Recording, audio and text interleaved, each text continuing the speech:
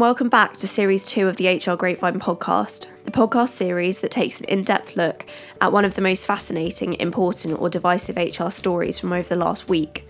I'm Sophie Parrott, online editor at HR Grapevine, and each week I'll be joined by a different HR journalist as we explore the contemporary practice and most pressing debates in HR within a short 10-minute podcast. So, join me as we properly pick apart what it means to work in the people function.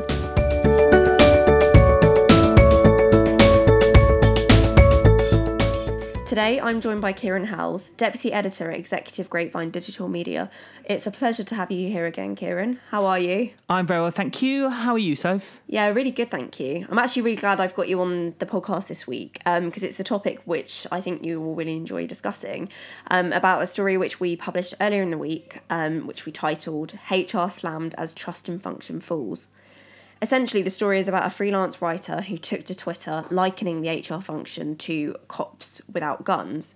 The individual said that he received a brutal rejection for a full-time role after he asked for feedback to help him with his employability in future. He said in the Twitter thread, "They just straight up told me that they don't want to hire people who have worked for freelance for long stretches of time because we seem non-committal, lol." The others went on to explain in the Twitter thread some of the shocking things that they had been told by hiring managers in the past, including that they didn't want to hire them because they had been out of work for so long. This then sparked the individual who started the thread initially to write, "Honestly, HR are just cops without guns." So while these could be viewed as isolated cases, sadly some recent statistics revealed that it isn't just this person who has expressed a lack of trust in the HR department.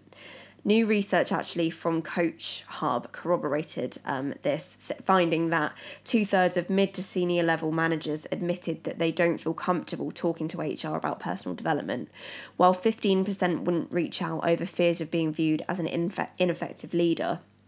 So the HR department is sought to bridge the gap between employees and those at the top, while also carving out a positive culture that helps employees to thrive. But with statistics showing a lack of trust in HR, how can this actually damage corporate culture? Well, I think you actually raise a really good point there, Soph. Managers' well-being is just as important as general worker well-being, and those statistics are actually really indicative of a greater problem within the relationship between the two. If managers don't trust HR, it's highly likely that this will have a serious trickle-down effect on employees as well. Unification throughout the business on HR's role is extremely important. Managers who don't feel like the business or HR is on their side will likely imprint the same ethos on their teams, and I think all managers can probably attest to that. HR needs to ensure that all people, regardless of seniority, know that their door is open. They're there to speak to them. This is about fixing the whole business and therefore preventing a toxic culture from starting up, from proliferating. Completely. And I think HR as a function is a very, very integral part of the business. And there are many different facets of the function that the department has within their remit, including, recruiting talent, training and development, legal compliance, rewards and benefits, and the list really does go on. So why is it important that employees trust HR? And also, what are the ramifications if staff don't feel comfortable trusting the people function? So I think the issue here is essentially the really cliche view of HR being the enforcer. He likened HR to cops in that tweet, when actually evidence shows that the function's key responsibility is first and foremost employee well-being. I suspect that there are a good few people out there who have had really bad experiences with HR and HR representatives. But for every one of those, there are thousands of HR representatives trying to make the world a better place to be and trying to make the workplace a better place to be.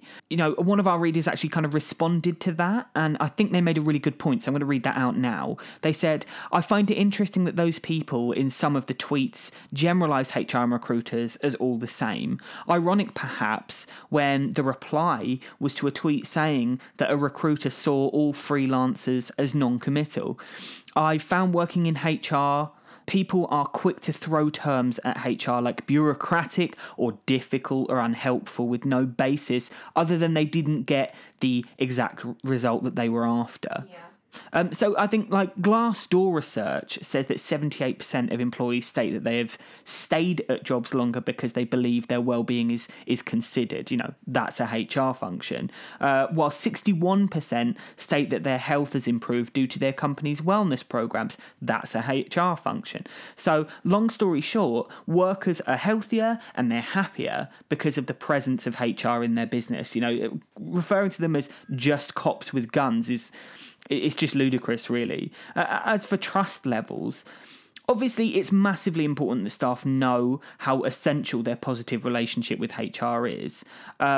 Without approachability, HR has little to work with to ensure the worker experience is a good one.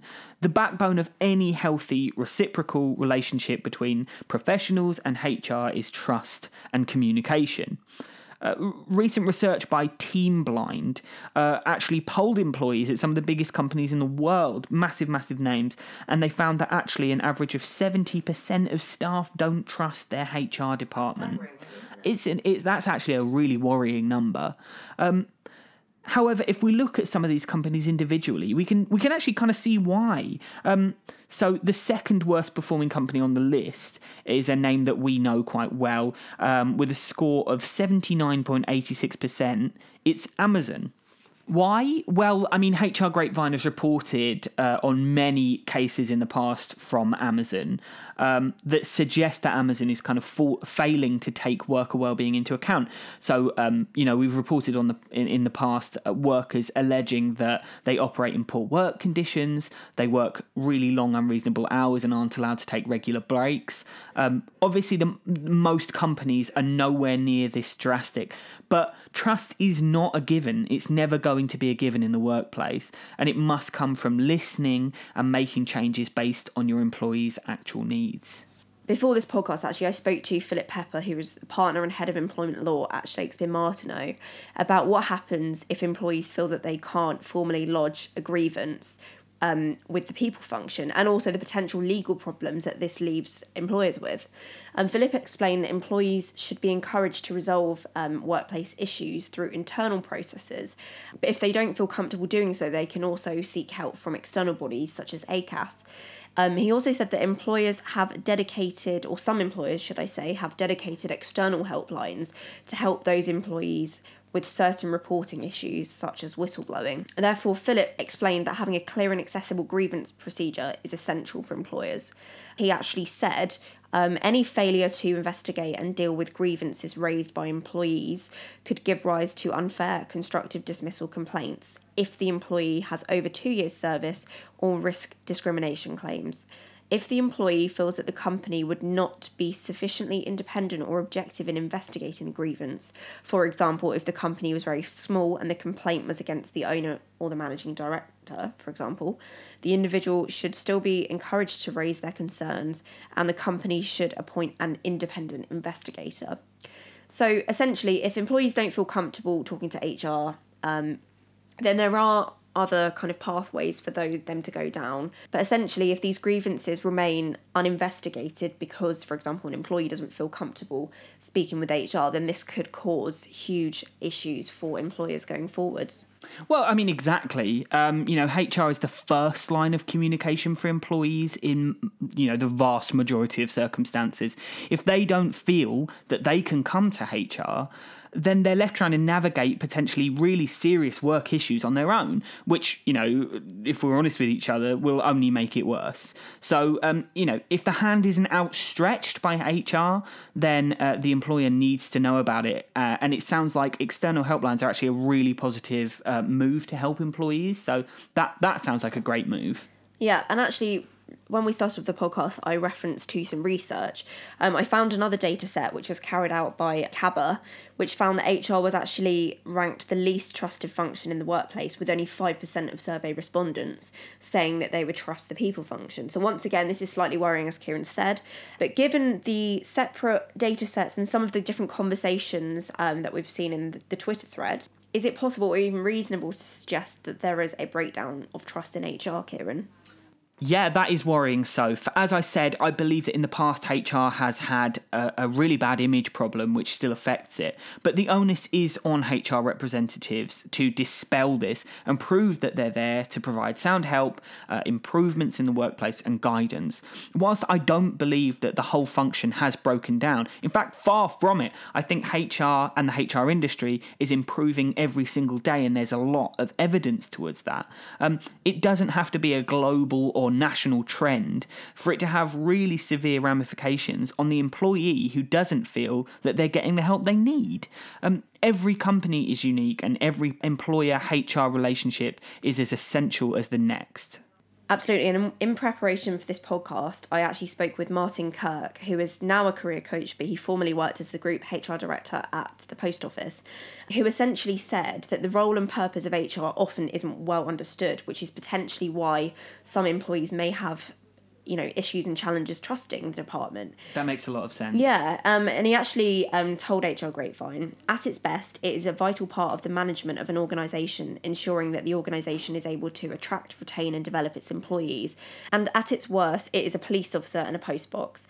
Like any profession, it needs to have standards, qualifications and ethical codes.